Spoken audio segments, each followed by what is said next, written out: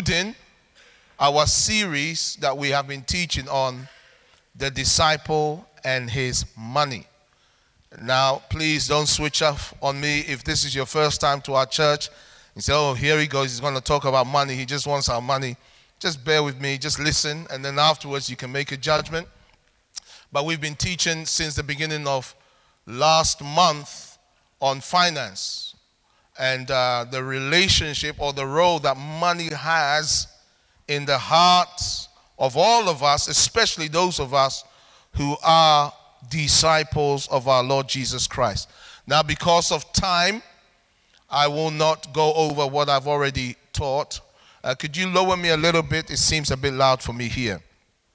I will not go over what I've already taught, but what I will encourage you to do, I think it's now on podcast, I'll encourage you to get the teachings if you are serious about serving the Lord Jesus Christ the way he wants you to. We're going to talk about the disciple and his giving. The disciple and his giving. Acts chapter 20, verse 35. Paul the apostle is speaking to the people of God, and he says, I have shown you in every way by laboring like this that you must support the weak. And remember the words of the Lord Jesus, that he said it is more blessed to give than to receive.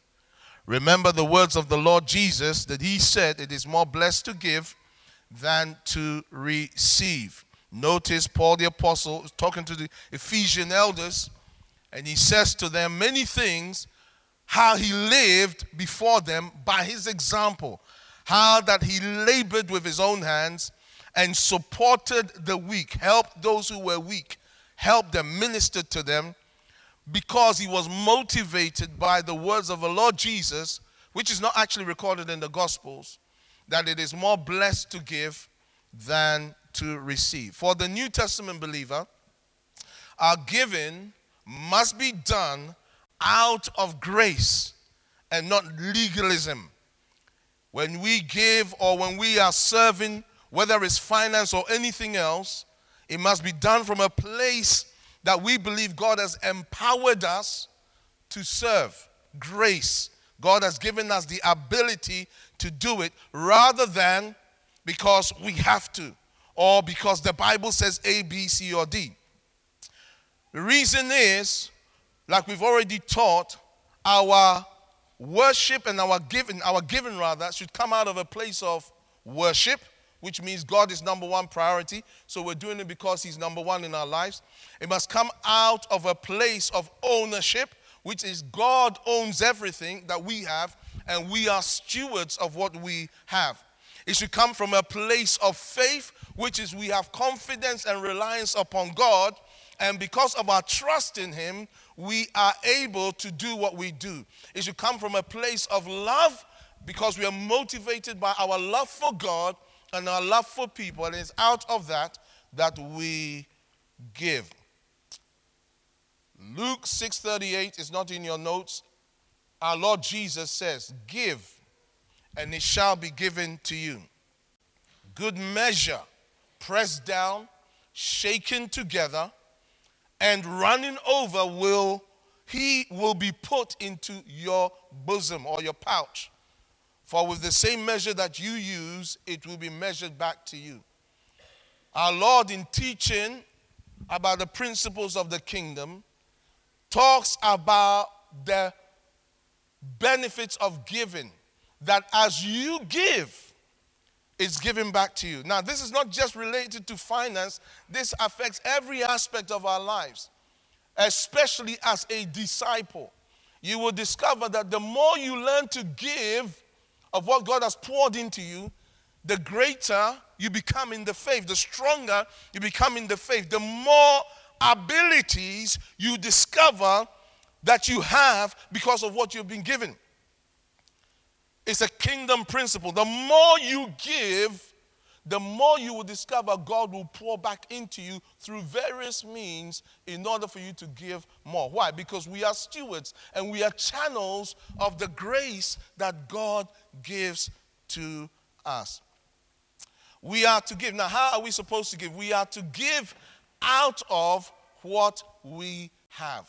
It's a very simple statement, but it's a very profound one, because sometimes when you listen to some teachers and when you watch Christian TV, there is at times a guilt trip that people have about giving. So people end up borrowing in order to give. That's unscriptural.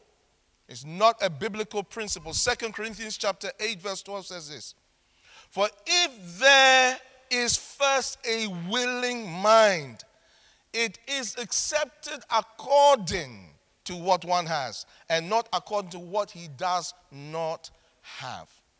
What he's saying is this: we are to give willingly out of what we already have, not to give out of what we don't have. You can't give what you don't have. It's obvious, but it's a very important point. So if you don't have it, you shouldn't feel like you have to give. And especially when it comes to giving of money or finance, you are to give out of what you already have. Look at your neighbor and say, good news. Tell them good news. Giving out of what we have is what the scriptures condone. So whenever you are going to give, look at what you currently have and then decide how you give. Now, how do we give out of what we have? 3 ways. Number 1, we give out of our surplus or abundance. It's called generous giving.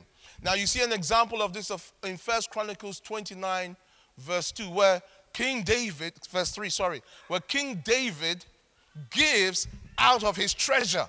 He gives out of his treasure to the house of God. He was a very wealthy king, and he says, I've decided to give all of this out of my treasure to help build a temple for the Lord.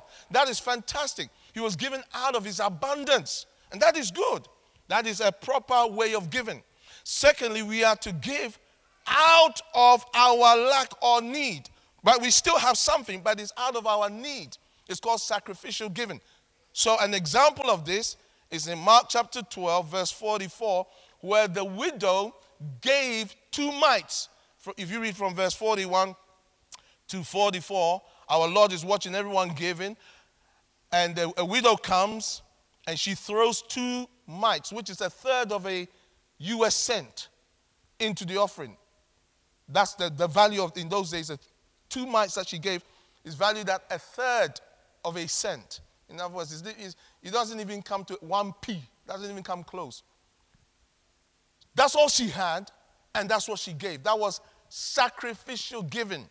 It hurt her to give it, but that's what she had. And it's the kind of giving that speaks of outrageous worship. Now, it does not mean generous giving is wrong. It is very good. But this kind of giving is also very good. And our Lord said, this woman gave more than everyone because she gave out of her lack. She gave everything she had. You see, when you are giving, don't look at the amount that you give as important. Look at what it means to you. Look at what it means to you. Because sometimes that last tenner in your pocket has more power than that £100 in the account. Why? Because you have marked it for some Chinese. And you are very hungry. And so the Chinaman, no offense, not trying to be racist or anything, is going to serve you with some proper cuisine after the service. And then the preacher is preaching about giving, and you just feel, And you feel like, no, I will give next week. He doesn't want it next week. The Lord wants it now. But you are also hungry. So when you give that last £10, it has more power than the money that's in your account. Why? Because it pains you to give. You hear what I'm saying? And then the third kind of giving is giving in proportion to what we earn, which I call equitable giving. Giving in proportion to what you earn. This is found in 2 Corinthians chapter 8 from verses 13 to 15. And he says this. For I do not mean that others should be eased and you burdened, but by an equality, that now at this time your abundance may supply their lack, and that their abundance also may supply your lack, that there may be equality, as it is written, he who gathered much had nothing left over, and he who gathered little had no lack. Now here, this kind of giving is encouraged a lot in the New Testament. This is the kind of giving that you see Paul the Apostle encouraging the Corinthians to give, where you give in relation to your income or in relation to what you have, in proportion to what you are earning. So if you earn little, you give little. If you earn a lot, you give a lot. And what he's saying is this: when the body of Christ is doing this kind of giving, what ends up happening, there is no lack in the house. Because I tell you this, in this church, there is enough money to buy any building that we have, that we need to buy. It's just that the majority of people do not give the way they should give. Don't shout me down. I'm preaching really good right now. Because not everybody, and I'm going to say something that will shock you, not even everybody can tithe. Are you still here? Not even everybody can tithe. We'll touch on that. Because not everybody's income empowers them enough to tithe. That is the truth. We'll touch on that. I know now we're touching on some. You're thinking, what's this man saying? I'm saying not everyone can tithe. That's what I'm saying. But also, not everyone should tithe. Ooh. What's the tithe? Giving 10% of income. Everyone should do that. A lot of people, it's not tithing God wants. Because you can give far more than your tithe. See, I got you. And then some people, they can't even tithe. But when everybody is giving as God wants them to give, there is no lack in the house. Are you still here? All our giving is from one of these sources, whether it's generous, whether it's sacrificial, or whether it's equitable giving. But it must be done with the right spirit if we are to get the blessing. If you give out of the wrong spirit, if you give because you feel guilty, if you give because you feel forced, if you give out of the wrong spirit, you will discover that it will not be a blessing to you.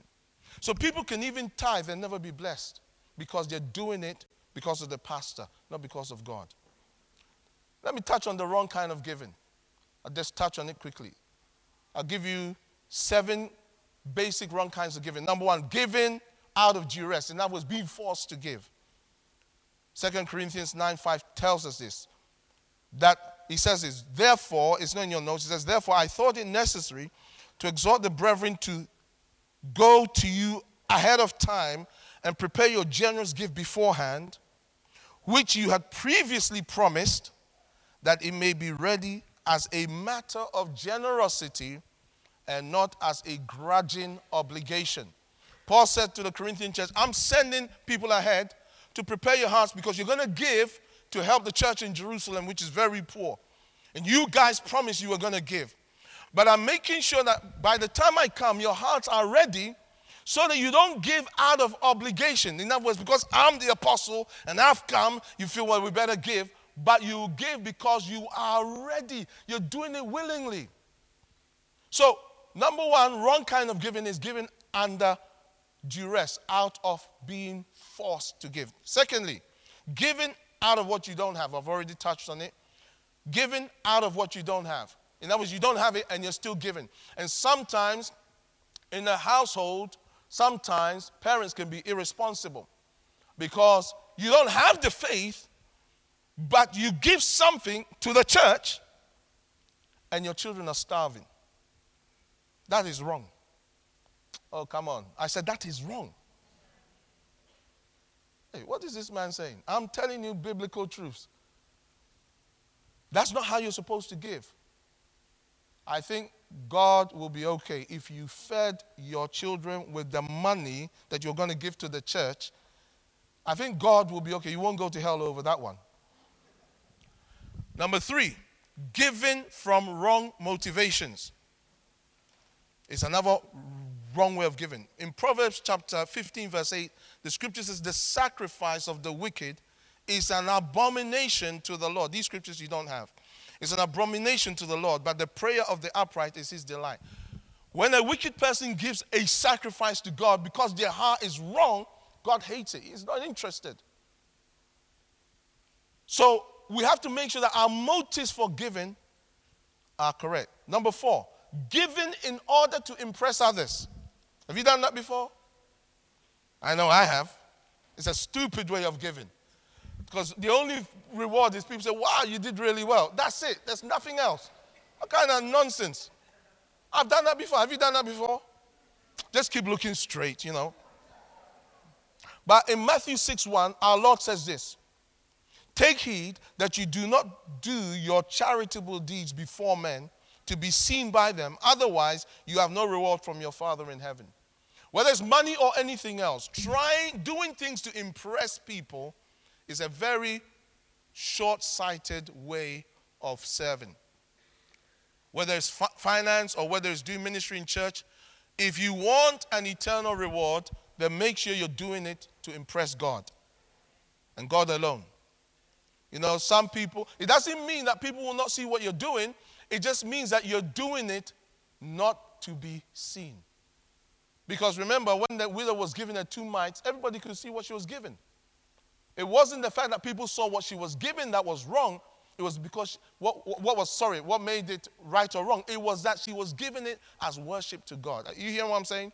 So don't try to impress others through your giving. Number 5, another wrong kind of giving is giving what one does not place value on. The thing that you are giving, you yourself, it doesn't matter to you. You don't place any value on it. I'll give you a scripture for this in Malachi chapter 1 verse 8. Malachi chapter 1 verse 8, or someone said Malachi chapter 1 verse 8. When you offer, he says, when you offer the blind as a sacrifice, is it not evil? And when you offer the lame and sick, is it not evil? Offer it then to your governor. Would he be pleased with you? Would he accept you favorably, says the Lord of hosts. See, at times we give to God what we will never give to our workplace or to our boss. We give to God what we will never give to our studies. Are you still here? The thing that we are giving, how we are serving, whether it's our money or our time, we will never dream of doing that in the workplace or doing that if we're studying for an exam. But when it comes to the house of God, we give anything anyhow. That is not the kind of giving that impresses God. Whatever you do in word or deed, he says, do it all heartily, with your whole heart as unto the Lord, knowing that from the Lord we shall receive a reward. Number 6, giving in the wrong manner. And that was not following God's protocol.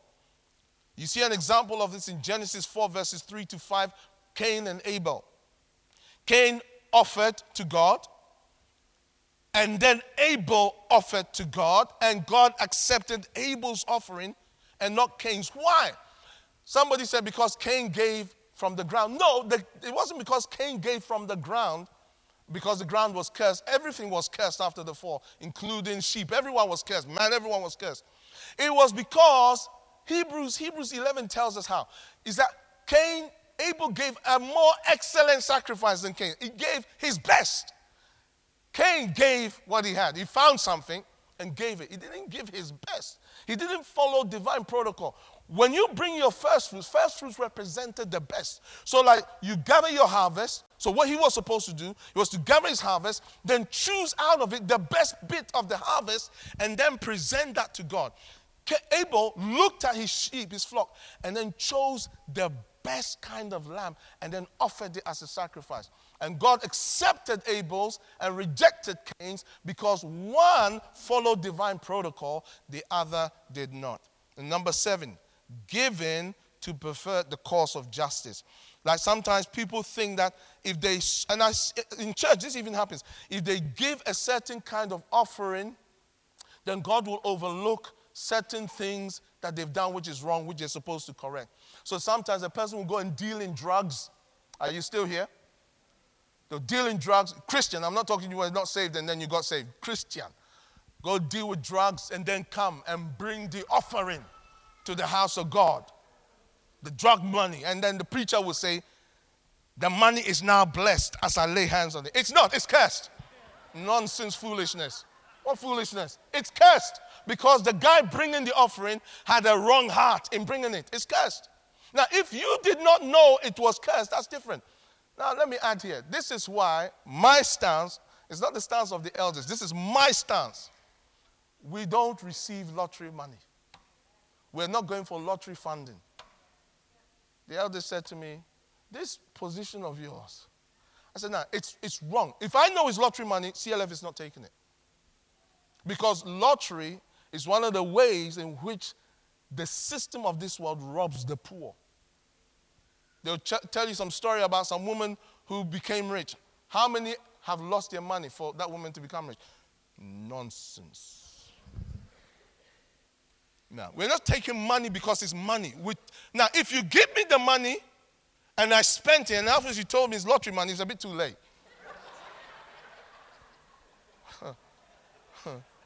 I didn't know. It's like meat offered to idols. Paul said, if you go somewhere and they say to you, this food was offered to idols, don't eat it. Why? Is it because an idol is anything? No, an idol is nothing. I don't care. If I go to a person's house who's a witch and they cook for me, as long as they haven't put, what do you call it? Not juju. I don't care about juju. Not poison, like bleach. As for juju and stuff, it's easy. Just I sanctify, it's done. But when it's bleach, it's physical, it's a bit different. You need a creative miracle. That one's a bit different.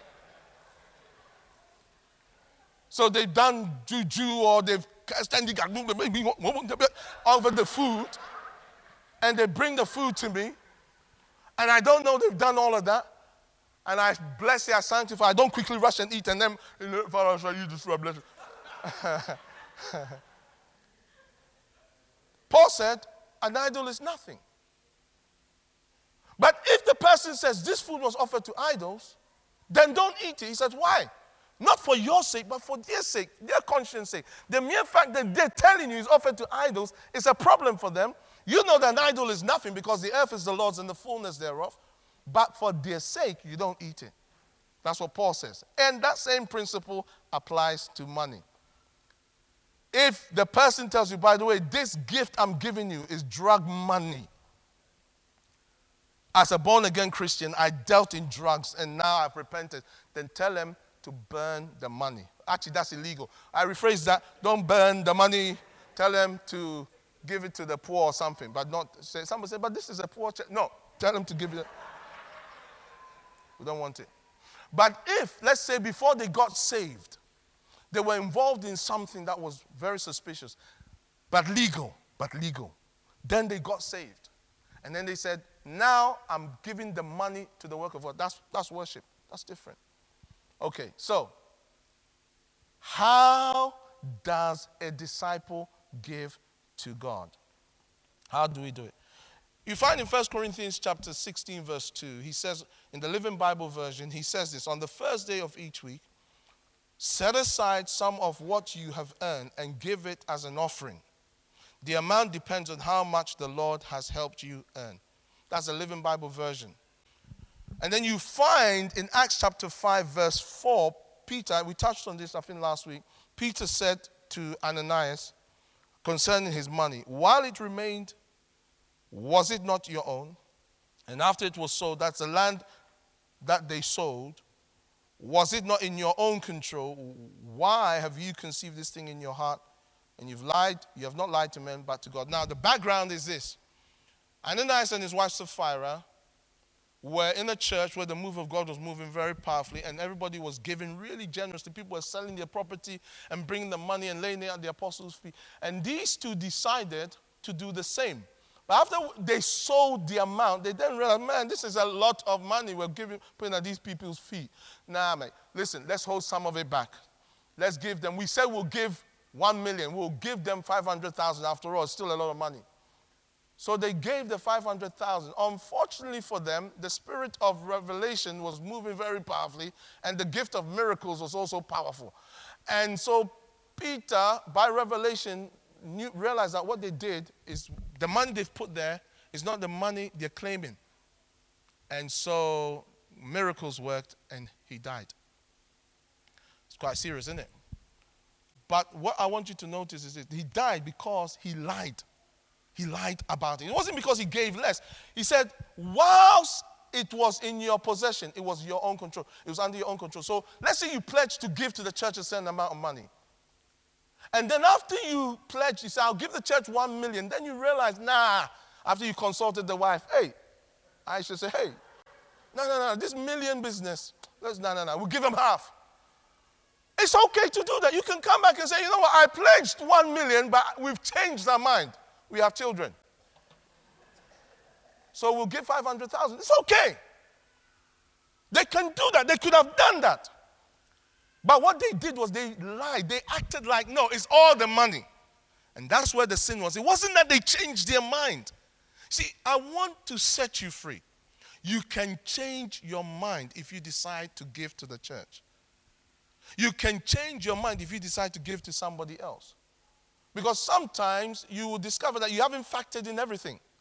But just don't pretend and don't lie. Tell them, I said I'll give you that money. But I don't want to give it all anymore. I'm so sorry. Actually, if you're not sorry, don't say you're sorry. Just say, I'm not going to give it anymore. I'm sorry you're upset. Yeah, but I'll give you half. That's okay. So that's the point I want you to see, is that whatever money you have that you decide to give, it's in your hands to give. Now, if you make a vow to God, that's different. If you say to God, God, if you do this for me, I will do this. I will give this. Then that one, you have no choice. You better do it. Because with a vow, God acts on the basis of what you decided to do. And the scripture warns, if you make a vow, don't defer to pay it. So don't make any vow unless you're willing to pay. And if you owe God a vow, no man can set you free. Only the blood of Jesus. So you go to the blood. Amen. All right, so now, how do we give to God? There is a difference between giving to charity, good as that is, and giving to the Lord. Now, often people confuse their charitable giving outside the context of God's kingdom and God's house with giving to God. Now, there's nothing wrong in giving to non-Christian or non-kingdom-oriented things. If you want to do that, you do it all the time. It's called shopping. But don't confuse that with giving to God.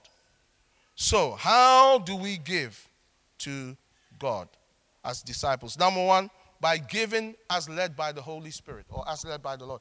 An example of this is in Genesis 22, 1 and 2, where God speaks to Abraham and he gives him an outrageous command. Now, this command never happens again. He says, go and offer your son, your only son. Go and offer him. In fact, let's read it. Verse 1. Now it came to pass after these things that God tested Abraham. What does that mean? It means God wanted to show or prove Abraham for where he was really at. And said to him, Abraham, and he said, here I am. How many of you want to hear God's voice? Come on, how many of you want to hear God's voice? God speaks to you. Comes with a price, And then he said, take now your son, your only son, Isaac, whom you love, and go to the land of Moriah, and offer him there as a burnt offering on one of the mountains of which I shall tell you. What kind of command is that? Now, God will never ask anybody ever on this earth to do this. So let's be clear. Did you hear what I said? We don't want some weird, you see, God said I should kill you. God doesn't do that anymore. And even in this example, he didn't kill him. He didn't kill Isaac. So let's be clear. But as Abraham was asked to sacrifice that which was most precious to him, so also the Lord at times may lead us to give up that which is most valuable to us. Now, it's interesting. As I was searching the scriptures about God telling people to give finance, the only thing I could find was where God will say to his people, give towards this thing. But I never saw anywhere where God would tell people, give this specific thing, except for this example. Now, there may well be other places, but I couldn't find it. Which led me to understand that the onus and giving, from God's perspective, is always on us. You see, as New Testament believers, we want God to tell us, give this and give that. But actually, God expects you to decide. Go read your New Testament. You will discover that in the New Testament, the giving comes from us most of the time, as opposed to God telling you. But the Holy Spirit does lead us to give some things a certain way. But that is not the norm. Because I'll give you an example. The scripture says, if you see your brother has need, and you shut your bowels of compassion to minister to them, how does the love of God dwell in you? It's not possible. So somebody said, well, I don't feel led. You don't need to feel led to be compassionate. Are you still here? So, giving as you feel led. Number 2, by giving to his house. How do we give to God? By giving to his house. In Haggai chapter 1 is a clear example of how God expects his people to give to his house. But remember, the house of God is no longer buildings. It's people. It's the assembly, the church of the living God. Paul said to Timothy, is the church of the living God, the pillar and the foundation of truth. So by giving to his house, we give to him. Look at Haggai chapter 1 from verse 9 to 11. You looked for much, but indeed it came to little. And when you brought it home, I blew it away. Why, says the Lord of hosts? Because of my house that is in ruins, while every one of you runs to his own house. Therefore the heavens above you withhold the dew, and the earth withholds its fruit. For I called for a drought on the land, and the mountains, and on the grain, and the new wine, and the oil, and on whatever the ground brings forth, on men and livestock, and on all the labor of your hands. God made sure his people had lack because they neglected his house. And let me tell you this, as a disciple of the Lord Jesus Christ, we have a responsibility towards his house. We do. Say to your neighbor, you have a responsibility. Now, remember what I said earlier on. We are to give out of what we have, not what we don't have. So I never give if I don't have. I never give if I don't have. But if I do have, then I have a responsibility, because I know that part of what God has given to me is not for me and my family. It's also for his house. Number 3, how do we give to God? By giving to his work. In Acts chapter 4, 34 and to 36, there's a move of God, and people are giving, selling their property and bringing it and laying it at the apostles' feet. It demonstrates how the early disciples were willing to give out of their resource to the apostles so that the apostles can use it to help the wider community of believers. Number 4, by giving to those in full-time ministry. Now look at 1 Corinthians chapter 9, verses 13 to 14. This is one of the ways in which we give to God. He says, do you not know that those who minister the holy things eat of the things of the temple, and those who serve at the altar partake of the offerings of the altar? Now look at verse 14. Even so, the Lord has commanded that those who preach the gospel should live from the gospel. Those who preach the gospel, in other words, those who are given to it full time, should live from the gospel. I know there are those who will say that you don't have to be full-time, and many people are not called to be full-time. Most people who are full-time have learned to grow to become full-time. But we have a responsibility to those who are full-time. Now, how do you tell who your responsibility is to? As a disciple, it is those who shepherd you. It is those who have oversight over you spiritually. It is those who teach you the word. It is those who will counsel you. If your marriage is going through crisis, go and call your tele-evangelist and see if he'll come and counsel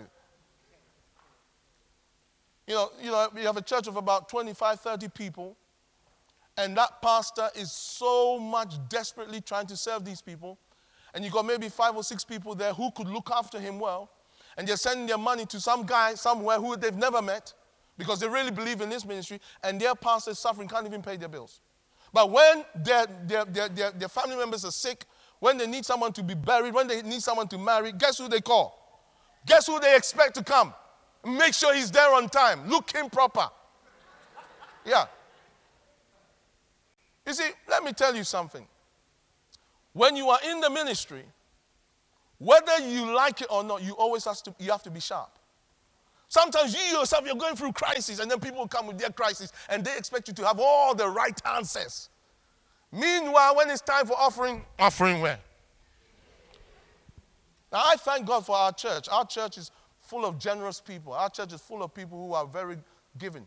But many churches suffer because the disciples in that church neglect the ministry of looking after their man or woman of God. Hallelujah. Look at another scripture. 1 Timothy chapter 5, verse 17 to 18. My time is nearly up. It says this in the New Living Translation. I don't know if you've got it there as the New Living Translation, but it says this. Elders who do their work well should be respected and paid well. Did you read that? Especially those who work hard at both preaching and teaching. For the scripture says, you must not muzzle an ox to keep it from eating as it treads out the grain. And in another place, those who work deserve their pay. How many of you were at the half night?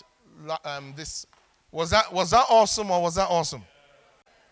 I mean, those of you who don't come to half night prayer meetings, you have no idea. That thing is moving on another level. I mean, the man of God moved powerfully. It was powerful. We are blessed as a church. We have a resident prophet. A resident prophet. You have to stand. This is the man. Come on, give him a hand. God bless you. But you see, this man is a full-time minister. But at the moment, we cannot support him the way we need to. Because in our church of this size, there's only about 60 people who are faithfully giving. Now, we are changing that in Jesus' name. Say amen. People like that is who we should be supporting. Because I know this man, he's a holy man. And I've said to the Lord, please, you can't take him for a while. He's already gone and smelled heaven and came back. We want him here for a while. Now, these are the kind, and I have friends like that, men who are faithful, godly. They are the kind of people we should support. Amen. Number 5, how do we give to God?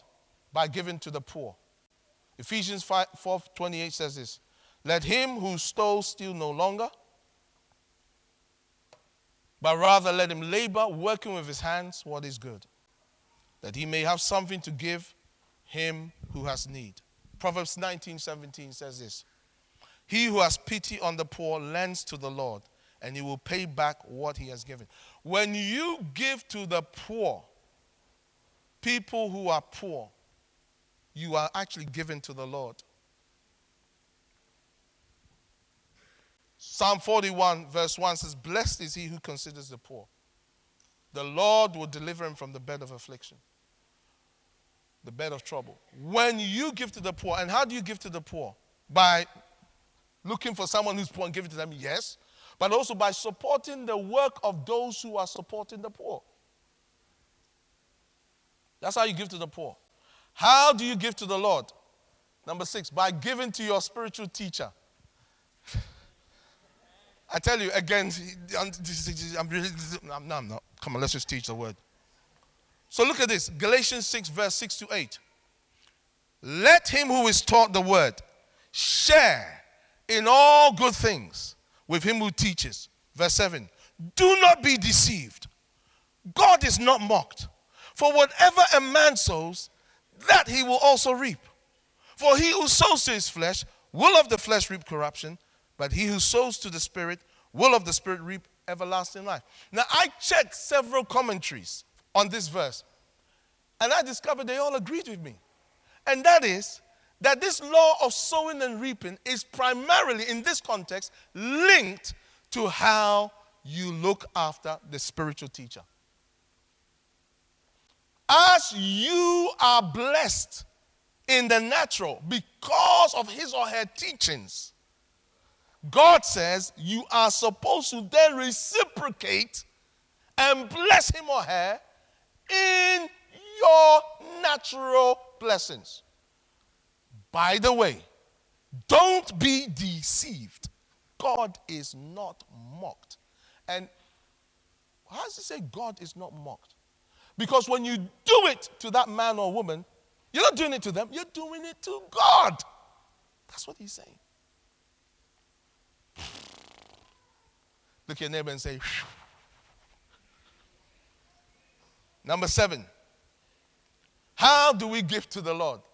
By giving before the Lord. What does that mean? In other words, whatever you are giving it as unto the Lord. Period. However you give, whatever you give, you're giving it as unto the Lord. Period. Now, please, I do not want a mad rush after service. No, if you want to do something, do it before the Lord. And before the Lord. That's it. Do it before the Lord. Pastor Joe, did you receive my I see you're wearing my trousers I gave you. It's good, yeah. Here's the handkerchief as well. I can tell. Is your wife wearing my dress?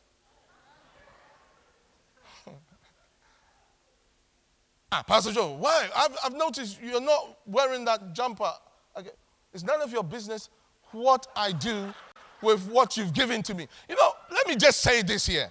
Sometimes people give me stuff and then they have rules on how I'm supposed to use it. I don't like that. I tell Aisha, I don't like it when people do that. What business is it to you what I do? Does your boss come and tell you, make sure you spend the money this way, you spend the money that way?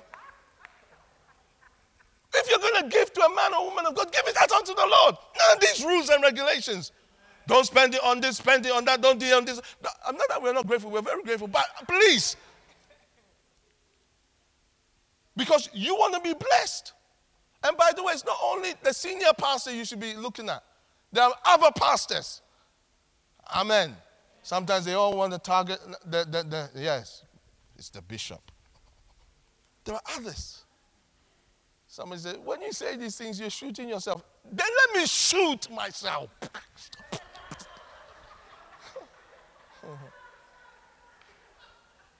Because for me, the key in all of this is we honor God. When it comes to these things, at times I'm so nervous to talk about them because I'm afraid that people will misunderstand my heart. But honestly, that's also pride. That's also me with pride. That's pride. At the end of the day, we teach the word. You do with it what you please. Can you say amen? So in conclusion, just touching on the tithe, I believe that a New Testament believer can choose to tithe. But I do not believe that the tithing is a law, and if you don't tithe, you're cursed. Don't believe that. Let me read quickly to you Malachi chapter. We don't have time, so I've just jumped. So there's other notes. There's the notes. Look at the notes. Study it for yourself. Malachi chapter 3, verse 8 to 12. Will a man rob God? It's to 12. I gave it to 10, but it's to 12. Will a man rob God? Yet you have robbed me. But you say, in what way have we robbed you? In tithes and offerings. Notice it's in tithes and offerings, not just in tithe. Which means, again, sometimes we preachers, we get carried away. If you're not tithing, you've robbed God. No. If you're not tithing and if you're not giving offerings that God expects you to give, that's where you're robbing him. That's it. It's not necessarily the tithe or even the offering. It's what God's expectation is. That's it. You're cursed with a curse, for you have robbed me, even this whole nation. Bring all the tithes into the storehouse. What is the storehouse? It's anything and any work that supports the work of God. Your local church, but also other ministries that feed the people of God the word. Again, at times that we pastors especially will say, storehouse is your local church, period. No. Storehouse is any ministry that feeds you, that supports you, that helps you to develop. Any ministry. It includes your local church, but there are other ministries. A lot of evangelists should be tithed too, because without them, some of our churches won't even exist. A lot of teachers should be tithed too, because without them, some of us wouldn't be in the kingdom. Are you still here? Where are we? Verse 11. Verse what? Where are we? Verse 10. Bring all the tithes into the storehouse, that they may be food in my house, and try me now in this, says the Lord of hosts. If I will not open for you the windows of heaven, and pour out for you such blessing that there will not be room enough to receive it. And I'll rebuke the devourer for your sake, so that he will not destroy the fruit of your ground, nor shall the vine fail to bear fruit for you in the field, says the Lord of hosts. And all nations will call you blessed, for you will be a delightful land. I want to give you just 7 basic keys. I'll just rush through them, and then we'll pray about tithing. Number 1, all giving may be classed as offerings, but God differentiates between the tithe and the rest. So there's a reason. God, everything we give is an offering. But when it comes to the tithe, God differentiates for a reason. Number 2, as giving of offerings is a choice, so also tithing is a choice for the New Testament believer. In other words, it's not a law. 2 Corinthians 9:7 says, as you purpose in your heart, so give. So you can choose to tithe and you can choose not to tithe. Third point. Tithing has with it its unique blessings when observed in faith. You see, the reason why tithing is powerful, and even the non-Christians and people who don't serve God, who operate tithe, find its blessings. I don't know if this guy's a believer or not, but one of these movie stars, LL Cool J, I think his name is, he said, and there was a quote that he said he attributes his blessings to the tithe, because he tithes as a matter of course. It's interesting. It has its own unique blessings. God says he will open the windows of heaven. And God says in verse 12, nations will call you blessed. So that there is that. The fourth thing about tithing is this. Tithing should be done to support the work of God. In other words, if you're going to tithe to a work of God. Not say I'm tithing to, to say cancer research. Now, cancer research is good, but they don't believe in God. And you should support them if you can. I'm not saying you shouldn't. Don't misunderstand me. They're doing a fantastic work. Or I'm tithing to, save the whale, which is good. It's a good cause, save the whale. I'm not knocking it. They need help. But that's not where your tithe should go. That's all.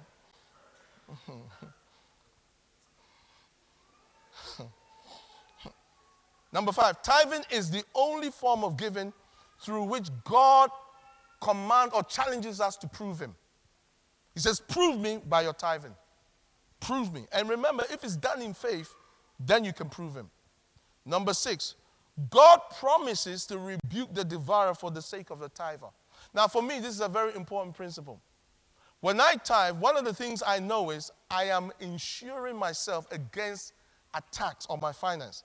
You see, I have observed this, and this I have observed.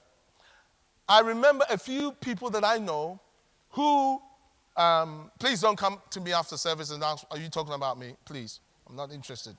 There's a few people. And they sold their properties. Now, when they sold their properties, they decided not to tithe on the income. And that was the profit they made. They gave an offering, but not a tithe, because it's a lot of money, you see. Now, they're entitled to do that. But then what I discovered is what they then went and did with the money, they would experience peculiar problems where they ended up spending more money than the tithe they would have tithed. See, here's my point. When you tithe, God says he rebukes the devourer for your sake. So I and my family cannot afford not to tithe. Because the expenses that come our way, I can't say rebuke the devourer. Rebuke the devourer. You say, why? But when I tithe, I can say, now you said you rebuke the devourer. So why am I losing money here? Why am I losing money there? Now, again, it's a matter of faith. You may say, I don't have the faith. And you shouldn't tithe if you don't have the faith. Number 7, God promises open heavens on behalf of the tither. And what do open heavens represent? Contrary to popular belief, open heavens represents increased revelation of God and his ways. That's what the open heavens represents. And when you grow in revelation about God and his ways, it affects your finance and every other aspect of your life. Amen.